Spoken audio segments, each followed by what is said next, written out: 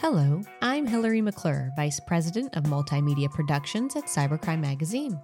I'm here today with Renee Dudley and Daniel Golden, authors of the new book, The Ransomware Hunting Team, a band of misfits' improbable crusade to save the world from cybercrime. You can find Renee and Daniel's new book on Amazon as well as other major retailers, including Barnes & Noble and Books A Million. Welcome, Renee and Daniel. It's so great to have you both with us today. Great to be with you. Thanks. Thanks. Yeah, nice to be here. So, firstly, I guess I'd like to say congratulations on this book, and I'm very excited to speak to you both about it. Before we dive in on that, though, I think it would be helpful for our audience to know a little bit more about each of you and your backgrounds. So, I guess starting with you, Renee, can you tell us more about yourself and your background?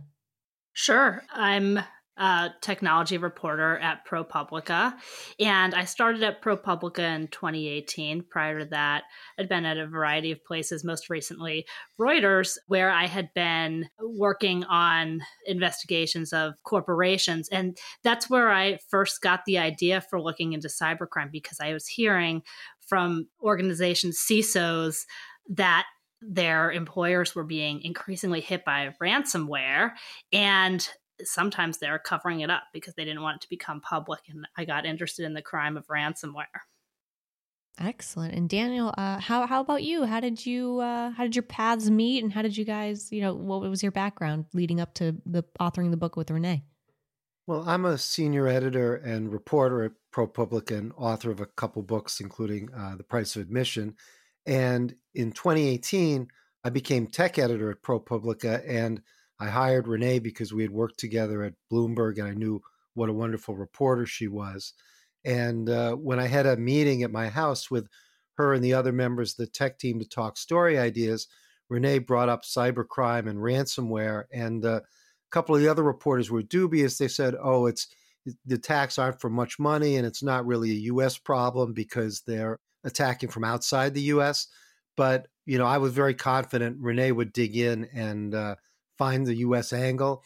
And of course she did. And also the amounts of money for which ransomware attacks are demanding has gone up tremendously since then. And in the early days, it was small attacks on individuals for a few $100s. Now it's on businesses and hospitals and schools and corporations for hundreds of thousands or millions or tens of millions of dollars. So as we worked on it, and as Renee looked into it, and then the problem got worse and worse and more worthy of a book-length study. Yeah, absolutely. The problem is certainly, even just over the past few years, exponentially exploded. So I guess to get into the book, and whomever wants to start, this is very free-flowing, but I guess tell us about a little bit more about the book than what you've shared so far, and more about perhaps what inspired you both to write it, because you both... You do, in addition to covering ransomware, you both do a great job of tackling the opportunity to demonstrate to the reader kind of the complexities of different unassuming cyber heroes, as you so put it. So I want to learn more about that from both of you. Well, like Dan mentioned, we were both convinced that there was a U.S. angle to the ransomware story beyond the fact that there are so many victims here. And as we dug in, this was back in 2018, when I was reporting for ProPublica, it turned out that there certainly is a U.S. angle. On the one side, there's all kinds of U.S. businesses, from cybersecurity firms, these data recovery firms that help that purport to help victims recover their files, but sometimes they're actually scamming them, to the insurance industry and more. But one of the most interesting stories we did in that series had to do with Michael Gillespie, who's the star of our book. Michael's a part of this global team called the Ransomware Hunting Team that, for free and in their spare time, work to decrypt ransomware and develop tools that victims can use to recover their files without having to pay hackers. And me and Michael crossed paths for the first time very early on in the reporting. Everybody that I spoke to about who had any passing interest in ransomware said that I needed to talk to this guy who goes by the online handle DemonSlay335. He's the world's best at looking at ransomware and at helping victims recover. So I tracked Michael down to his Nerds on Call IT repair shop in Normal, Illinois. And we started talking. And as time went on, it was clear that, this is a humble guy who is just doing this out of a sort of public service mentality. And I went to go meet him in Illinois just through the course of the reporting, wanting to learn more about ransomware. When I was there, I was really blown away by his circumstances and by his intense dedication to this effort. We talked about how he is a part of this global team and all of these people are working together to save millions of victims from paying billions of dollars to hackers. But what was almost more impressive is the circumstances that he was doing this work in.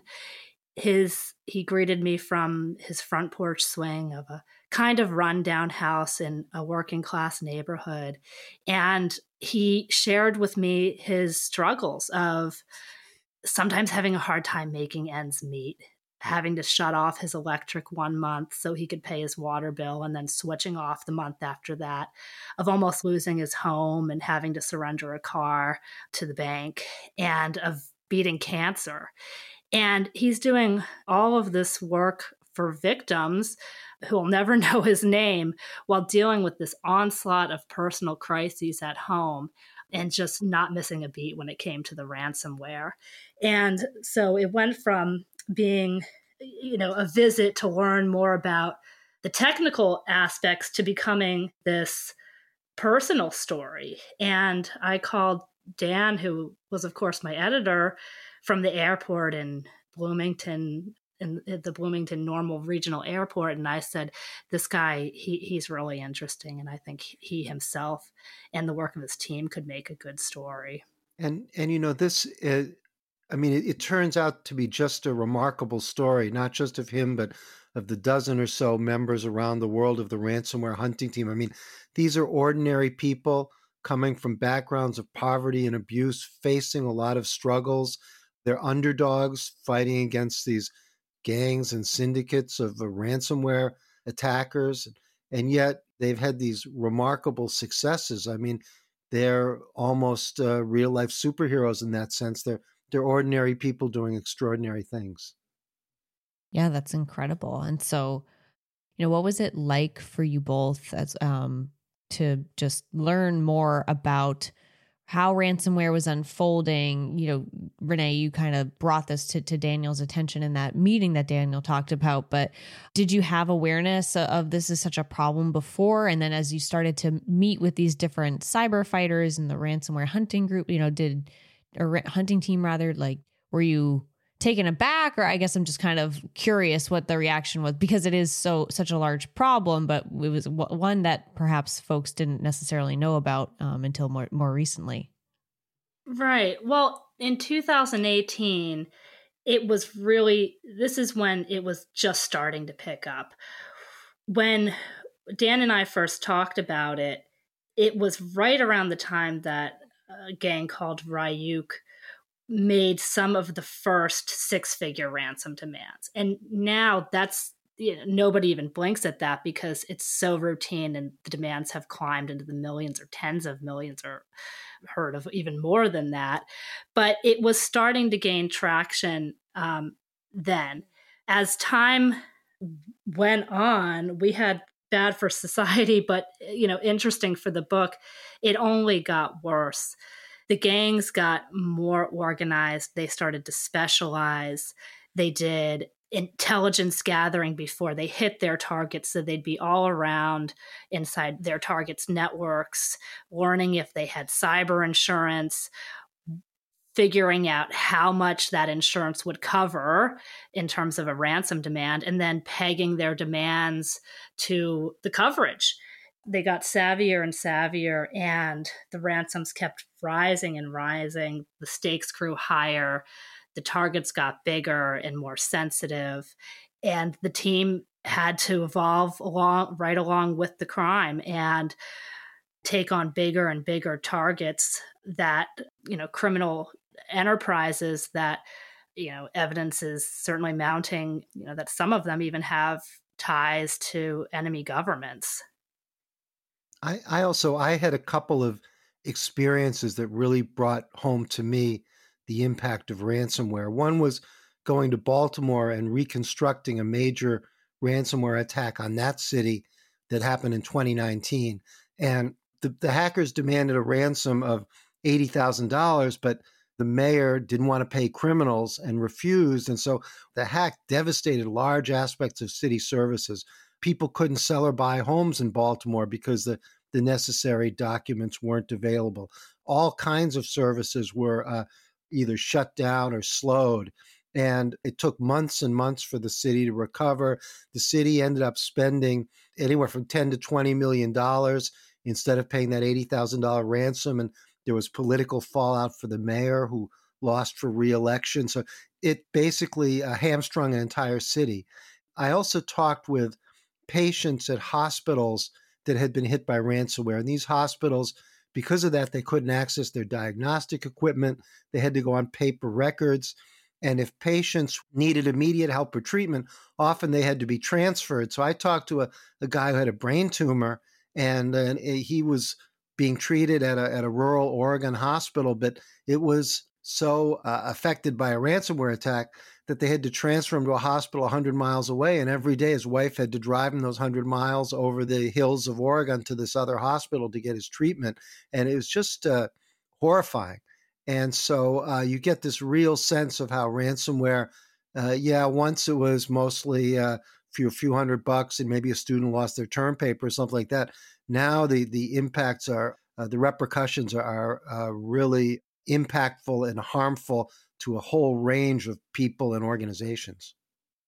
Yeah, absolutely. Those are some really solid examples. And so for the ransomware hunting team, and apologies if I missed this or can't put the dots together, but I'd like to ask you both, how are they helping folks? Are they kind of helping decrypt data that's been held hostage from folks at ransom, or are they helping to recover file? Like, how are they helping different people, small, medium-sized businesses, what have you? Well, that's exactly right. That's what their mission is. They find chinks, vulnerabilities, chinks in the armor of the ransomware code, and they seize on them. So if the hackers and hunters, they all have the same skills. They're adept at cryptography. They know how to find vulnerabilities in systems. And the hackers use it for evil, but the hunters, they use it for good. And when the cryptography is perfect, there's very little that the hunters can do to crack the code. But like anyone, the hackers make mistakes. And when they make mistakes in their code, that's when the hunters can pounce and find those vulnerabilities that help them crack the code. And once they do that, they develop these tools that victims can use to get their files without having to pay the hackers. And altogether, they've broken hundreds of strains of ransomware since they've been active, starting in 2016. Wow, that's awesome. And so you have both touched and explained upon the gravity of the situation especially as far as dollars go. And we here at Cybersecurity Ventures we've put together the numbers and predict that by 2031, ransomware will cost victims $265 billion annually, and it will attack a business, consumer, or device every 2 seconds. So based on what you both know and learn throughout this process and beyond, what do you think about the projection and the future of the ransomware landscape? We think that it's probably just going to get worse. For one thing, as we said, the hunting team is probably the most effective force against it, but in a way, they're making the ransomware in the long run better and more sophisticated. The reason is that when they find a flaw in the coding, and they start providing the key to victims so they don't have to pay the ransom, the criminal gangs notice, sooner or later, hey, we're not getting paid. Somebody must have cracked our code. And they go back and they review it and they find the mistake and they fix it. And now it's impregnable and nobody can do anything about it. So in a certain way, the hunting team functions as kind of beta testers for the criminals. And so it's getting harder and harder to crack the codes that the hackers use. And then, as Renee referred, it's a situation where there seem to be closer and closer to various government regimes, including the Putin regime. And as they go in now and freeze the files, before they do that, they often steal information. And they'll post that information. Sometimes it's just employees or student information, but they could also, the information they steal could also be national security information. So, and then which they could provide to their government sponsors. So we might be looking at a future where ransomware gangs now are collecting huge amounts of money, as your data suggests, and also pose a potential national security threat. So it's very worrisome. Incidentally, on one interesting note, toward the end of our work on this book, our own publisher got hit by ransomware and got, essentially taken down for a few days, Macmillan. And so, it came quite close to us personally. We don't know if it's anything to do with the fact that we were doing this book, but it's just another reminder of how omnipresent ransomware has become. Yeah, absolutely. That's quite a happenstance that would happen to Macmillan as you're publishing this book. That's interesting. I wonder. Well, I guess with that, I'll ask you both just a very open-ended question. Is there anything else either of you would like to share with our audience about the book and what you found? Anything at all? I think readers of this book will find it, and the reviews have suggested that it's a very compelling narrative about this unassuming, humble group of people who are slaving, for free to keep people safe. At the same time, it's a story through that narrative. We tell the story of the entire arc of ransomware, from its invention in the 30 years ago by a guy named Joe Popp, who was a kind of Harvard PhD, primatologist, African adventurer who had a greedy side and invented ransomware. And at the height of the AIDS epidemic, sent a bunch of discs to thousands of AIDS researchers saying, this is AIDS education. But when they put in their computer, a note came up and said, your computer's been frozen. Send $400 to a post office box in Panama.